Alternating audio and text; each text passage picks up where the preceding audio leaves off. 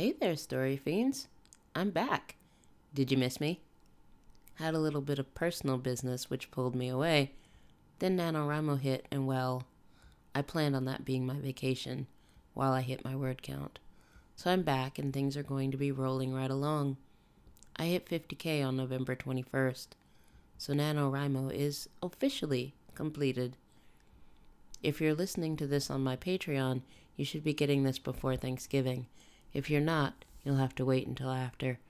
Don't forget, you can always support the podcast at patreon.com/AlidriaHurt. So we're back to business as usual. Our episode for this week is special episode 20. That means a break from the short fiction to consider something longer. Episode 5 and 10 were from October Sky. Episode 15 had my friend Adam Messer on reading his work. So what's up with this episode? Well, this episode I'm going to be reading from Wearing His Ring, as I did at ConJuration this year. The audio, unfortunately, didn't survive from that reading, but I'm going to read it again for those of you who haven't heard any of it. But before we begin, a word.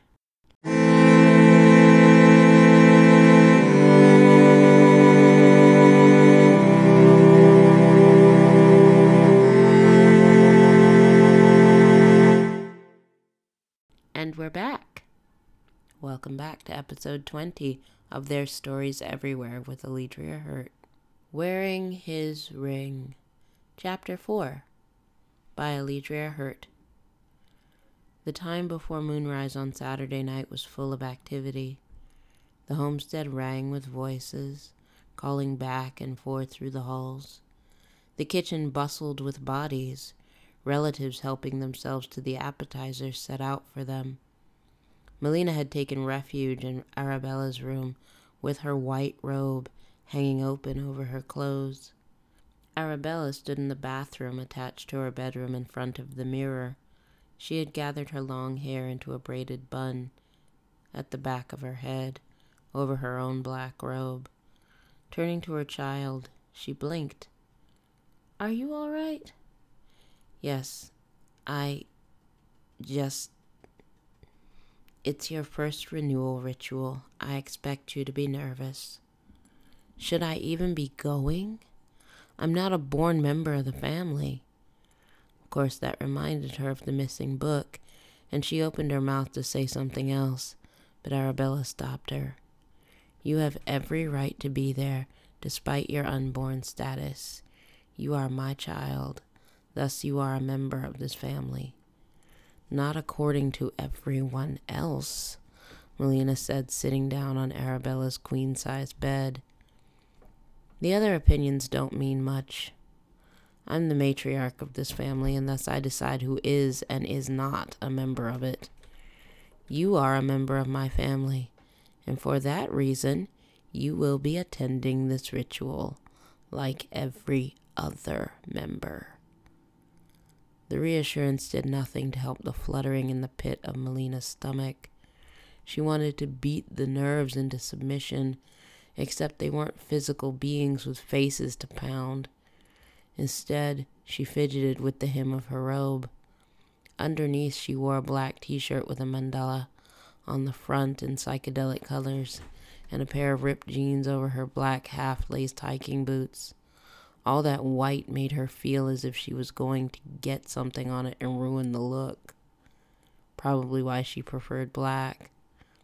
Arabella's perfume hissed in the air and filled the room with the smell of roses and sandalwood. It calmed Melina minutely as she breathed it in. Arabella twirled in her long robe coming out of the bathroom, and she took a deep breath to fill her lungs with the scent of her perfume. "Come," she said, offering Melina her hand. "Let us go." "Yes, ma'am."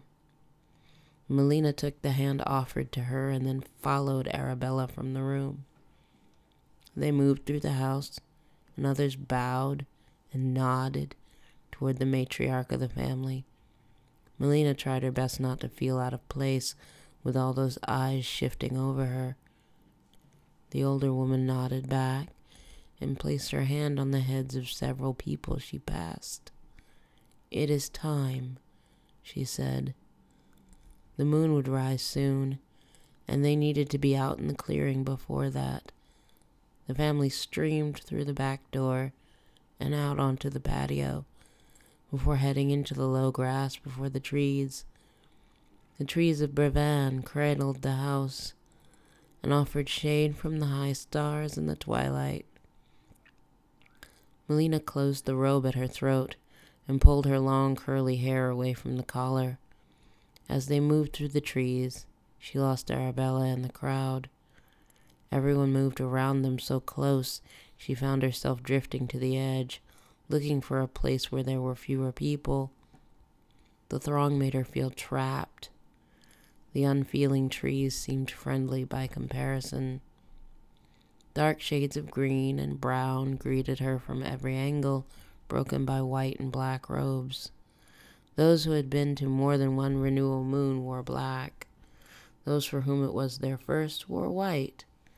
Bright eyes found her in the gloom, and she looked past them as best she could, until one pair turned toward her and bore down. Throughout the day, she avoided her roommate. They weren't friends, despite going to the same school and being in the same grade, though Melina was the older of the two. In fact, their proximity meant they had plenty of time to rub each other the wrong way, which set Melina's teeth on edge. "You know that boy, Jeffrey Davis, you accosted?" Christina asked as she drew close. "I didn't accost him." "You did. He wouldn't have picked a fight with you if you weren't such a terrible person." "I'm glad you're trying to make this my fault, too." "Go away, Christina." "He was going to be the new captain of the football team before you got him suspended." "I do not care." "You should. He's important." "Christina, I don't care. He's a bully, and I don't have time for people who want to bully me." "You are so unpleasant. You should be glad anyone pays any attention to you." "Thanks. Now would you please go?" "No, I'm not done." A shadow stepped up behind them and placed a hand on each of their shoulders. "What's going on?" Patrick said. Melina shrugged out from under his touch. "I can hear you both." "I was just telling Melina about what trouble she caused at school yesterday. She doesn't want to believe she did anything wrong. Of course she wouldn't think it's okay to pick a fight with someone she doesn't know." "Christina, shut up." "Don't talk to my daughter that way," Patrick said. "She at least has a right to be here. According to Arabella, I'm her child, and that gives me every right to be here as well. Don't believe everything she tells you. She has a soft spot for the unwanted." He guided Christina away from her while keeping cold eyes on Melina. Up ahead, a bonfire tended by several of the older members, Arabella's younger siblings, blazed up into the night and threw spirals of lit ashes into the air. Melina looked at it with wide eyes and wondered what it would be like if it got out of control. She saw it raging through Brevin on two fronts, one running toward the river and the other toward the house. How long would it go before they could bring it under control? Probably not long. The family had enough magic in it to keep something as simple as a fire from going awry, no matter the circumstances. Arabella alone had the power to circumvent such a blaze. With the family working in concert, it would be impossible to tell that even a blade of grass had been singed when they finished. The wood smoke smell competed with the fresh scent of nighttime in the forest. Inside the fire, a branch cracked and it rose higher for a moment. Melina stood at the edge of the clearing and waited for others to take up their places. According to Arabella, she would be unable to get close to her during the ritual. They would be arranged in rings by age, as one would find in a tree. In the outermost ring, she wouldn't be far from Christina, but she made sure to edge away from her when she saw her head in the crowd before her. No need to have a rerun of the conversation they were already failing to have. Instead, she found herself surrounded by cousins she didn't know the names of. They were probably children of the siblings, come specifically for the ritual. She could have learned their names, but Melina really didn't want to make small talk. Besides, she could see from the way they cut their eyes at her that her reputation preceded her. At least they weren't going to try to pick a fight. She could be thankful for that small mercy. 5 rings deep, the family ranged around the fire. Though she couldn't see her, Melina heard Arabella as she raised her voice to the multitude. Other voices took up the song, and Melina listened. They sang up the moon with thrumming low notes until it shone over the tops of the trees and the bonfire lay nearly embers. "The time has come again," Arabella said to the silver disk above them. "The time of beginning brought round in years." The wind sighed under her words, and the fire crackled. Nearby the water, close by the fire, underneath the earth, above the wind, beyond them all the moon, full and entire. We sing the song of the elements, we lift our voices to the moon. Power hung in the air, stirring minutely by the bodies existing within it. Melina's skin prickled with it. Corruption, her natural power, circled within her looking for a way out. Tamping down on it, Melina concentrated on the presence all around her. At her left and right were shadows in robes, faceless beings who might have been there to take her away. She fought back the fear, listening for Arabella's voice above the others. So many singing it was easy to miss her, but her voice was clear, and Melina grappled for it. Nothing could separate them. Melina belonged because Arabella said she did. She whispered that to herself. Peering into the shadows, she tried to see Arabella, but couldn't find her among the bodies ahead. The nervous flutter of her stomach flapped harder, but her grip on Arabella's voice kept her from breaking ranks and running to her. She could wait. They would be together again soon. Above them, the moon hung like a soft eye. Around it, clouds reflected its light. Hands began to rise among them, each set belonging to a magic user, seeking the renewal of their power under the moon.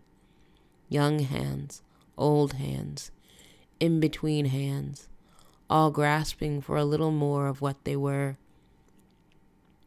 Melina spread her fingers to the sky, sighting the stars between them.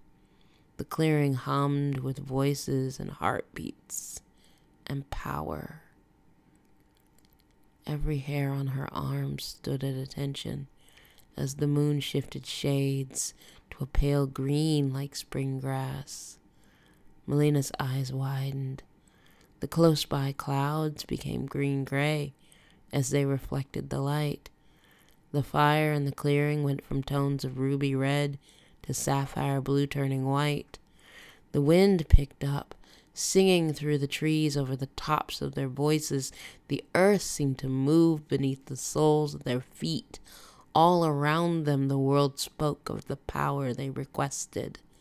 Melina grabbed a fistful of starlight as the moon returned to silver above. In moments all was once again normal, but the power did not leave. It coalesced around them and invaded them with its strength. Melina could hear it, singing in her blood to the tune of her heartbeat. She breathed it out as smoke, like one would see on a cold day. The sense of being 10 feet tall and bulletproof wrapped around her senses. Looking around, she saw shine in the faces of those near her. She imagined what color Arabella's eyes would turn with such an overlay. Beautiful. At a dozen throats, she saw the pulse of life as it moved through their body. Instead, inside, She felt the corruption curl with anticipation like an aggravated serpent. Another breath full of mist, though the night wasn't cold. Melina closed her eyes and wrapped her hands around her arms to keep the corruption inside. It wanted out. She didn't dare let it. Twice in 2 days would be more than even Arabella could forgive. Her heart thudded in her chest, and with every pulse, she tamped down on the creature inside of her. A hand landed on her shoulder with digging fingers. She grabbed it and tried to pull it away. The corruption struck, buried its fangs in the skin, and coiled around the wrist, infecting it with its power. Under her palm, the hand hardened. The owner, female, screamed, "Stop!" Melina jerked forward and ran into another body as she opened her eyes. The unfamiliar voice had risen to a shriek. The woman older than Melina wiped one hand with the other and continued to scream. Melina put her hands over her ears as the sound turned to keening as she cried, "No!" Her hand had gone the yellow white of antique marble, and the sight crept up her arm despite what she did to stop it. At the elbow, where her robe stopped, the skin had already grown hard. Melina watched, her hands migrating from her ears to her mouth as the woman's neck stiffened. "Gloria!" Arabella came out of the crowd, which had created a ring around the pair, with her hands sparking with elemental power. She brushed past Melina and over to Gloria, who gasped for air as her throat worked against turning to stone. "Gloria, be calm." Her free hand grabbed Arabella's robe and dragged her forward. The matriarch placed her hands at Gloria's throat, and the stone halted. After several long moments, it began to recede. Sweat broke out on Arabella's face, and her hands dimmed, then sparkled as she forced the occupying force out of Gloria's body. Keeping her mouth shut, Melina waited for someone to say something. Gloria had grabbed her. The power came from her. She felt the connection even as it fought to take over where Arabella led her strength against it. Minutes later, the stiffness worked out of Gloria's hand and she flexed her fingers. Arabella took hold of her and pressed the back of her hand to her lips. Guilty, Melina tried to slink into the crowd, but the ring of people shut against her. The 3 women in the middle looked at one another. Gloria strode forward as if to grab Melina, and Arabella held her back. "What do you think you are? Using such a spell on an elder. I didn't mean to." "Melina, be quiet." Arabella stepped between them and dropped her chin. "Forgive her. Her strength is great, but her training unfinished. She is your foundling, isn't she? The one with the gift of born of darkness? She is, but darkness is no more in her than it is in anyone else. She has every chance to be of the light." Gloria leveled her gaze at Arabella and shook her head. "She is dangerous, and should never have been exposed to such power as this. I wanted her here, so that she may learn of her heritage." "What heritage? She's a foundling. She is my foundling, of my family. Do you dispute me?" Gloria ducked her head and took a bowing step back. "I would not presume." "Then mind your tongue." Dropping an arm around Melina's shoulder, Arabella steered her away. The throng opened a gap for the 2 of them as they headed back toward the house. With the ritual complete, others were making their slow way back to the house as well. Some would remain the night. Others would, from there, find their way home. Arabella waved at a young boy who came sprinting through the trees. He did not stop, though he waved back. When they were alone, Melina said, "I didn't mean to do that." Arabella's silence damned her. Melina trudged through the trees toward the far-off lights of the house. The older woman kept pace but said nothing. The arm around Melina's shoulders felt like iron weighting her down. Inside, the corruption, undaunted by its loss, slithered and coiled, sounding to Melina's ears like the rubbing of brass scales. Her mind turned back to what had almost happened to Gloria. The corruption sought to turn her into a statue. Melina had never seen it do that before, but it was not impossible to think, since it would destroy Gloria's life to be turned to stone. Is it normal for corruption to try and turn people to stone? Corruption only seeks to end life. It does so in many ways. The touch of the Gorgon can be one manifestation. You never said I was born of darkness. I don't believe that about you, Arabella said. You are a child. Children grow however you raise them. If you had remained forgotten and abandoned, without family, you might well have turned to darkness, and your power would aid you in that. However, you have a family. You are cared for. That makes it possible for you to become someone of the light, just like the other children. Melina's mind went to her Aunt Amelia, Uncle Patrick, Christina, and the other cousins. Were they the family Arabella spoke of? If so, she seemed not to know how the others felt about Arabella's foundling, as she was still referred to despite having lived there for more than 10 years. The young woman didn't contradict her elder, however. It would do nothing for their conversation. Standing at the tree line, the house was close enough to reach at a slow jog, but Melina continued to walk. She wanted the feeling in her chest to go back to slumbering, but it made the brass bells sound in her head as it waited for something else to come close enough to strike.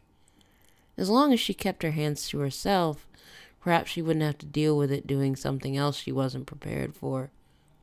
Going to bed and pulling the covers over her head seemed like a wonderful idea.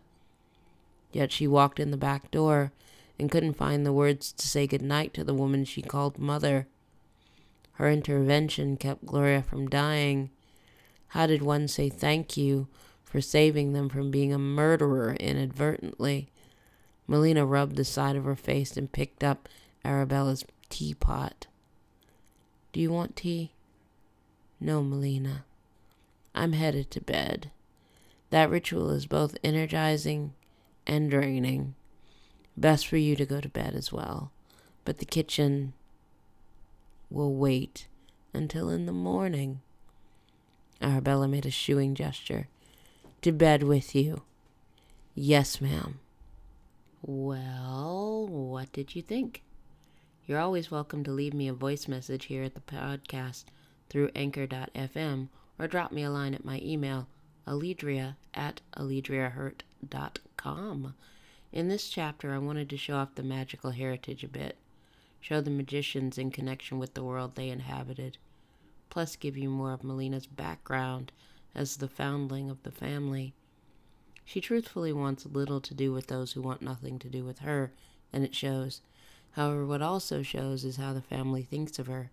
Even Arabella, who is her adoptive mother and loves her, has little tolerance for her mistakes. All in all, you get a chance to see a teenager in a world she didn't make and how she navigates it. Once again, if you've got questions or comments, leave me a line on anchor.fm/alidria, and maybe you'll get to hear yourself on the podcast.